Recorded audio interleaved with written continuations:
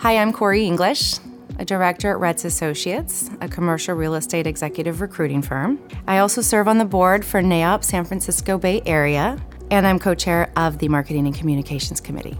So I'm here today with our current NAIOP San Francisco Bay Area chapter president, Lauren Young, and we are kicking off the NAIOP podcast series. This is our inaugural podcast, and it was an event hosted by our IDEA committee, which stands for Inclusion, Diversity, Equity, and Accountability, which is a mouthful, so we've shortened it to IDEA. So our IDEA committee did an event, and our topic was unconscious bias, the business case for diversity. The speaker was Rebecca Johansson. Hi, Lauren. Hi, Corey. How are you? I'm good. How are you? Good. So I thought that the presentation was brilliant. Rebecca's content was phenomenal. What was your aha moment or your biggest takeaway from today? Well, that's a difficult question. I actually had, I think, 3 takeaways or aha moments. There was a lot of great content and also a chance to interact with the material. Yeah. One of the first things we did was a unconscious bias self-assessment. Mm-hmm. I thought that was a great exercise because it revealed to me that I think I have a pretty high degree of lack of awareness and a lot of opportunity to examine my own unconscious biases. Yeah, I think I felt that that was a great way to kick off the presentation and the meeting and get people thinking kind of about themselves and reflecting. And I feel like it was a lot of people had the same experience you did. Well, and then the second aha moment for me came during Rebecca's content where she was presenting some of the biological reasons for the different ways men and women interact, react, communicate. So I learned about some of the science that underlies why we do what we do, and I didn't realize there was a scientific reason. So it was interesting to bring that to the forefront of consciousness and then think about, are there different ways we could use this information to be more productive rather than have those things hamper us? Yeah, no, I totally agree. I thought it wasn't surprising because we all knew we were all a little different, but I thought it was very enlightening. So my third aha was the results of a study that was done by Sheryl Sandberg, where they had surveyed women who left a company who used the excuse of not having work-life balance as the reason for leaving. Mm-hmm. But in actuality, less than 2% of the women left for that reason. Mm-hmm. It was either some sort of toxic work environment or something that was unknown. And so as a manager, it makes me wonder when I hear someone leaving because of work-life balance, that may not be the real reason, and I should really dig in deeper to figure out what's going on. Yeah, no, I think that's a good idea. That study was surprising. So thank you, Lauren, for joining us. And without further ado, let's kick off the inaugural podcast presentation, The Business Case for Diversity and Unconscious Bias. Thank you, everybody, and thanks for coming out tonight. So just a little bit about my background that might not be in the bio in front of you. It does mention that I've got a PhD in theater, of all things.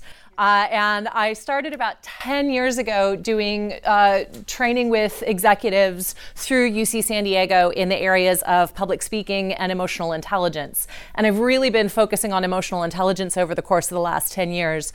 But my doctoral dissertation was on taking a look at how we can see how men and women have interacted with each other in society through how women are portrayed in plays throughout history. And I was a professor at NYU teaching courses on, particularly focused on the Renaissance and in the Restoration, taking a look at what does it say about how men and women interact with each other from how they're portrayed in the theater of their day, and what kinds of connections can we make to how do we work with each other today? Like, what are still some of the holdovers today from that history?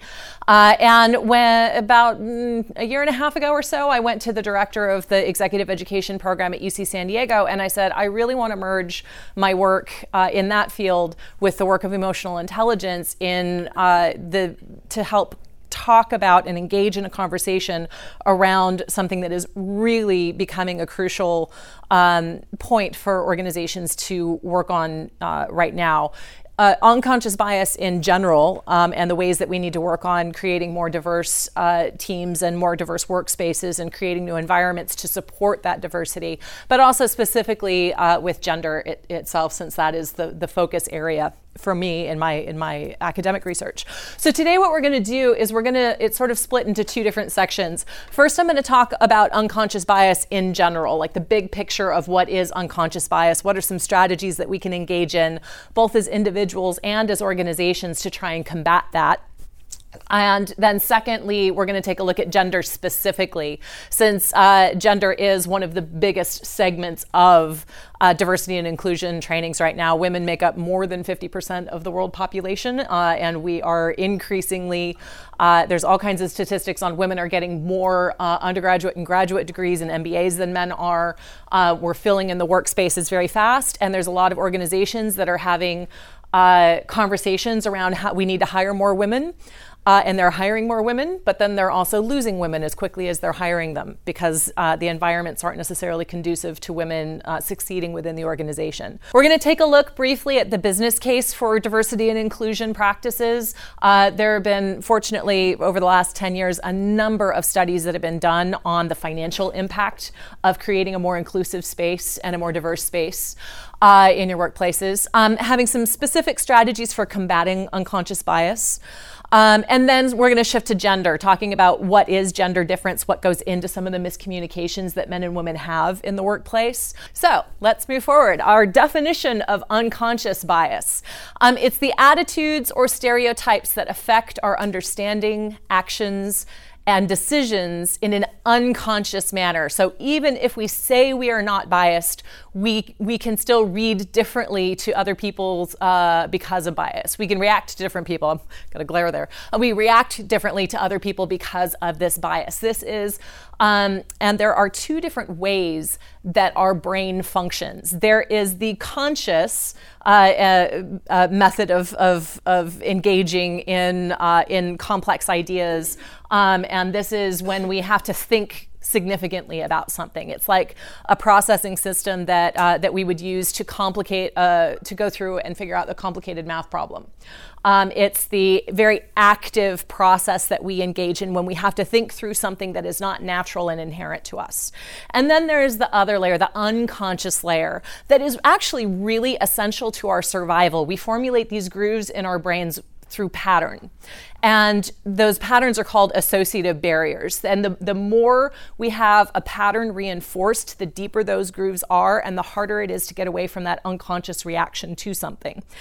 There's a really fantastic book. I'm going to be mentioning a few books called Biased. This one just came out. She was just recently interviewed a few weeks ago on The Daily Show as well, and I had a chance to see her speak at an event that I went to a while ago. But it's a researcher based out of Stanford that does a lot of work on unconscious bias.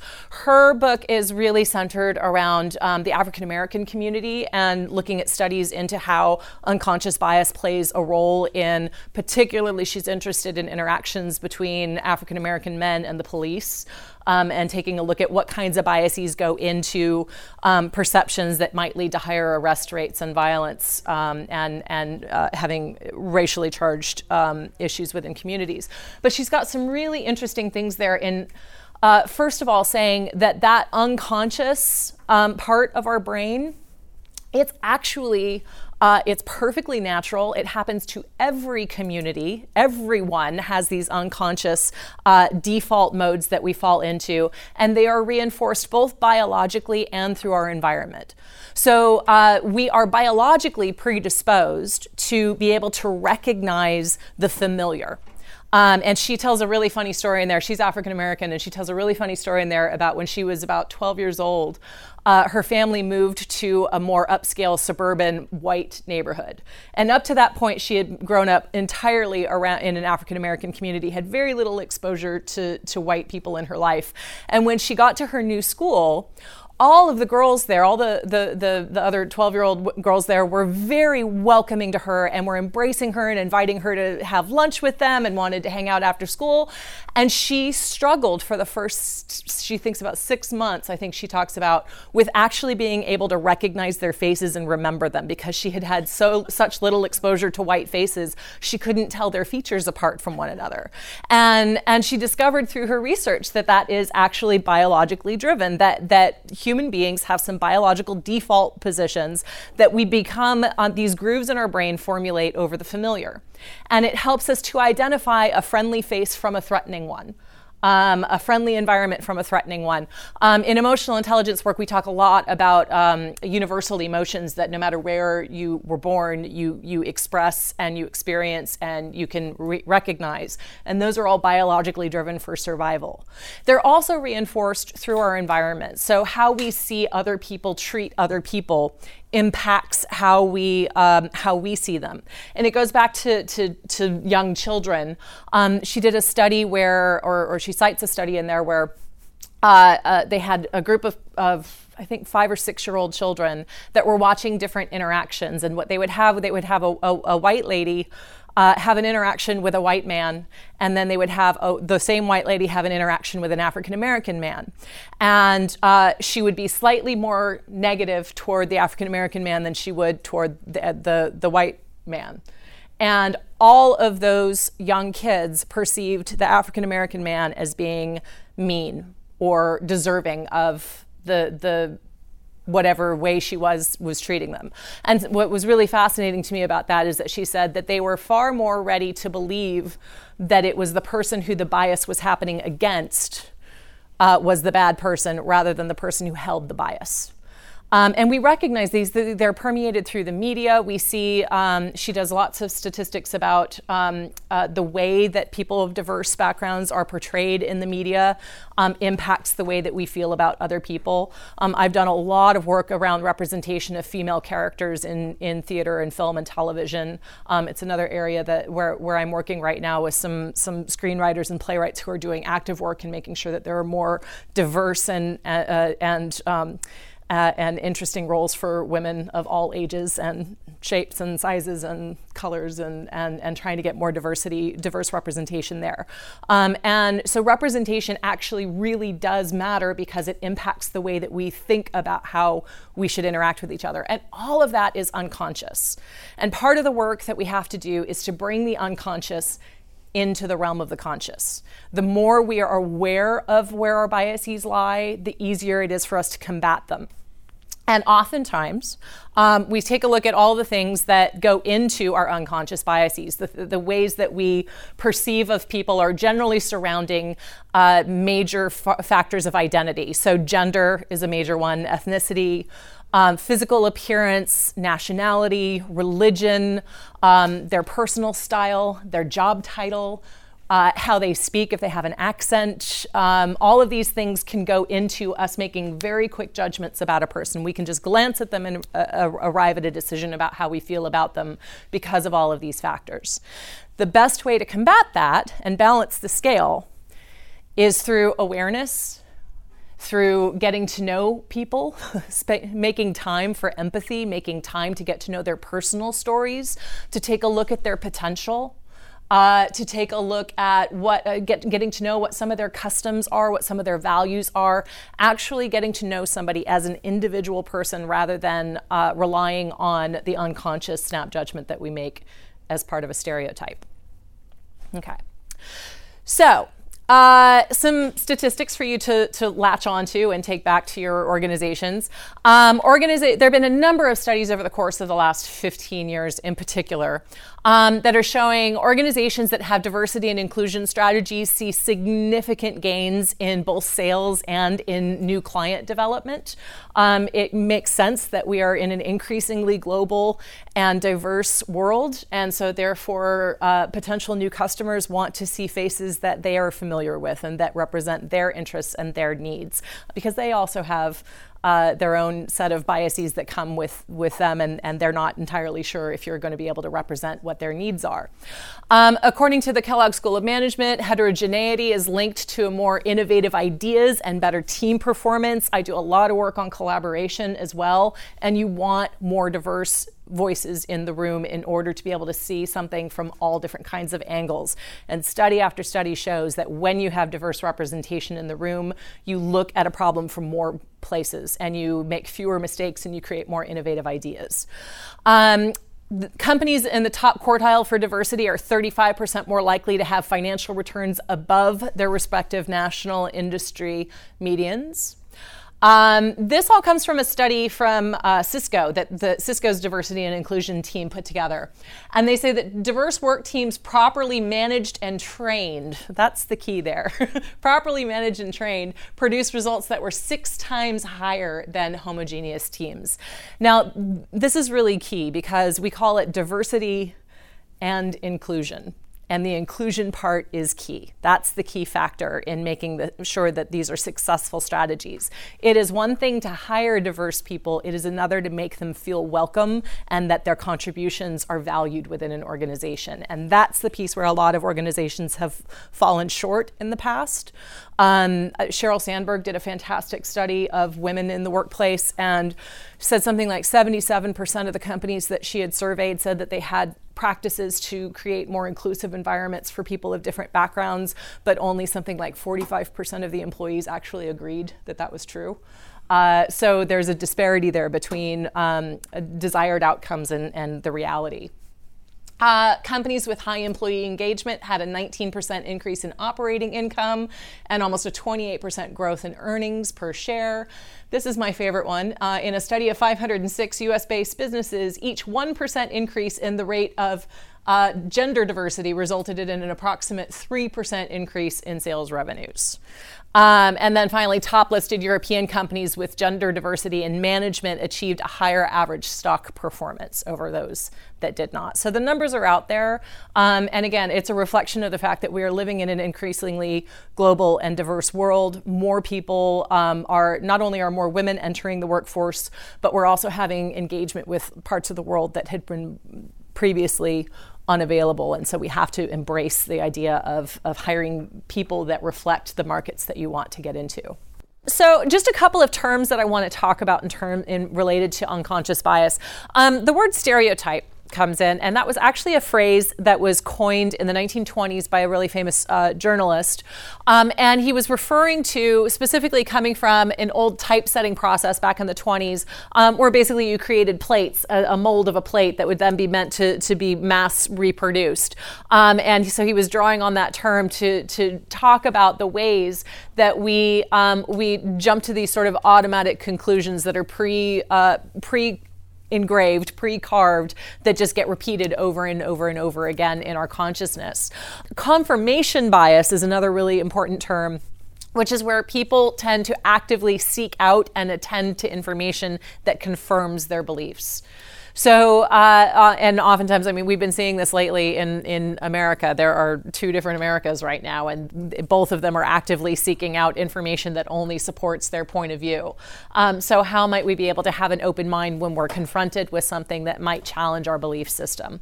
When I taught speech and communication out in New York, whenever I would teach persuasive strategies to my university students, we would talk about creating cognitive dissonance in your audience, which is where you're forcing them to hold 2 competing beliefs at the same time. It can be really difficult for people to confront that, but when they're able to recognize that 2 different beliefs that are in opposition to each other are both in conflict with one another, then they have to make a choice into which side that they want to go into. Do they want to reaffirm their solidly held beliefs, or do they want to have an open mind to think about making a change? So I just wanted to introduce you to where that term stereotype comes from, and just be aware of times that you might be engaging in confirmation bias. Especially when we get to gender, we talk a lot about there's oftentimes an example of something happening in one person's individual experience And how often does that stand in for a whole major problem, or is that just an individual experience? Once you're aware of it, that does a lot of work toward helping to overcome it. If you're just having an awareness, bringing that into your conscious part of your brain can help you to overcome the fear of it. Also, understanding some of the outside causes of anxiety that might help protect your own personal identity. That helps to free up working memory. So if you actively work to identify what some of those causes of your anxiety will be, then that will help free that up. She also recommends writing self-affirmations. That can also really help you bring that into your consciousness and overcome the stereotype threat. So those are some personal strategies you can engage in. Some ways that you can work both as individuals and as organizations to work on combating unconscious bias. Make an effort to assess and think about members of stereotyped groups or individuals. So really think about what their experience might be. Put yourself in their shoes. And think about how you might react or how that might impact the way that you perceive them. Be objective in your assessments rather than relying on an overall gut feeling. Intuition and gut feelings can really lead us astray because they are relying on that unconscious part of our brain that is relying on the familiar, that's relying on the way that we've always done things. So be more objective than that. Have an awareness that when you have a gut feeling about something, really ask yourself why. What's leading to that? Is it leading to, am I having that gut feeling just because this is the way that I've always thought about this? Or can you be more objective in your analysis? Notice when your responses, decisions, or behaviors might have been caused by a bias or a stereotype and reassess those responses. So if you make a comment that gets received in a particular way, maybe reassess where that reaction is coming from, if it might have been one of your biases that led to that. And then notice when a colleague expresses biased behavior, and more importantly, especially if you are not one of the members of the population that needs help in representation, maybe show them or talk to them either publicly or privately that a better way to behave. A better way to engage, particularly around the words that we use. I think in the workplace are more overt than actions, but actions absolutely have a repercussion. Women, people of color, LGBTQ people, all of us can only go so far in terms of advocating for ourselves without allies. And it's really important to figure out how can you be a really good ally to a group that doesn't have as much representation as you do. So those are some tips for individuals. For organizations, one of the really important ways that you can help create diversity in your organization is to give job applicants more anonymity. I worked with one of the provosts at UC San Diego who was advocating for totally blind applicant overviews so that CVs would come without any names or personal information. I submitted for a playwriting festival, for a playwriting award, where they purposely wanted you to take your name and any identifying information off of the play so it could be read purely for its content rather than taking any other biases into account. Throughout history, women have been using initials or men's names in order to get published or get their artwork out there. Anything can trigger an unconscious bias. It can be a name that clearly gives away an ethnic background that maybe you don't want to look at that person's CV any more closely because you're worried that you'll mispronounce their name or something like that. So all these kinds of unconscious biases can come onto the page just from something as simple as seeing somebody's name. Make sure that evaluations as well are conducted in a structured fashion, so having a specific format, a specific rubric for how you're going to be evaluating candidates, for how you're going to be evaluating job performance, so that you aren't relying on feelings necessarily around that, but that there is a structured way in which everyone will be evaluated equally. Making a commitment to diversity and inclusion in decision-making, in planning, and in leadership, and then engaging in organizational assessments and training to scale and transform organizational culture. I was talking to a few people beforehand that it's not just about having the policy in place, it's making sure that everybody in the organization is on board with it, understands why you need it. It's diversity and inclusion. It's because the policies can be handed down, which will be really helpful to to supporting organizational goals, but unless everybody on the team is committed to creating an inclusive environment where everybody feels welcome and valued, then you're going to be losing people as quickly as you're hiring them. So, shifting specifically to gender. I like to approach talking about gender from a space of figuring out how we can celebrate the differences rather than worrying about them too much, rather than worrying about the ways that they've caused issues in the past, but really taking a look objectively at how we are different. And using that as a sort of a roadmap for figuring out how we can change the way that we work together in the future. So there's a term, gender intelligence. The woman Barbara Annis coined the term, and she defines it as an understanding of and appreciation for the natural differences between men and women that go beyond the biological and the cultural, and having an awareness that gender differences are both first informed by nature. There are biological differences between men and women that impact the way we work together. But they're also reinforced by our family, by our education, by our culture, by our environment. So I've got a varied background. History is really an area that I was really heavily invested in throughout my life, and that led to an undergraduate degree in anthropology. And so I was really interested. I took a really close look at the differences, what happened when we shifted away from hunter-gatherer societies into agricultural societies where we were settled in particular places in land. And our biological differences that we have from one another are really, you can see how they were applicable to the times when we were hunter-gatherers and the way that we can work in harmony with one another.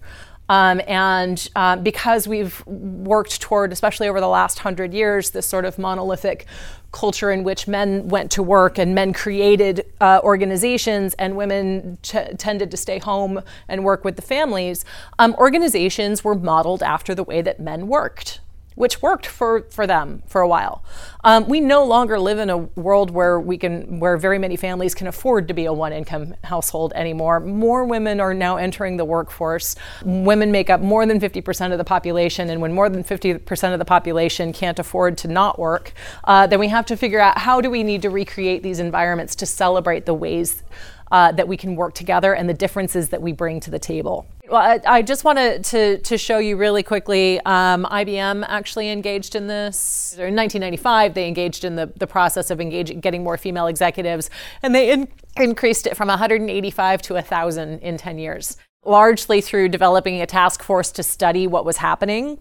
Executives were asked to reach out to constituent employee groups and ask them to partner with the company in addressing the gender balance challenge. They created a substantially mentoring system in which executives specifically mentored individuals and groups in career advancement and work-life balance. They instituted a new policy whereby managing diversity became one of the core competencies that they assessed managers by, and then they also supported that with training. And leaders were called on to act as role models, mentors, including leaders who were juggling motherhood and work-life balance, which are two key issues for women. Last stat I will leave you with is that that is the number one reason that women give for leaving a position, is that they need work-life balance. The reality, according to Sheryl Sandberg's research study she just released, is that in reality, only 2% of women actually leave for that reason. So if a woman says she's leaving your organization to spend more time with her family or to get more work-life balance, chances are she's saying that because it's a acceptable excuse to get a good recommendation for where she wants to move on to in the future. And there might be a lot more going on that's leading to that decision. One of the books talks about a law firm that lost millions of dollars because 7 of their top female partners left over the course of a year because of the toxic work environment they found themselves in. Every single one of those women cited work-life balance or wanting to spend more time with my family as the reason for leaving. What they really did is they went off and set up their own law firms and took clients with them, totaling millions of dollars in the course of a year. So be thinking about that. It is true. Everybody needs work-life balance, not just women. Everybody needs it. But thinking about if that's a reason that's being given often for why women are leaving, then maybe rethink it might be something else that's contributing to that. And with that, thank you guys very much. It was great.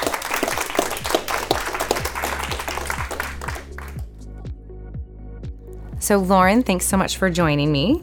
It's been my pleasure, Corey. And to those listening, thanks so much for joining us. If you enjoyed the content, please subscribe and share our podcast with your friends in social media. You can subscribe by going to our website at NAIOP, SFBA, I'll spell it out, NAIOP, SFBA.org, or you can go to iTunes. And if you enjoyed the content, our idea committee and their mission is really important, and we're hosting more events throughout the year similar to this one. So thank you, and we hope to hear from you soon.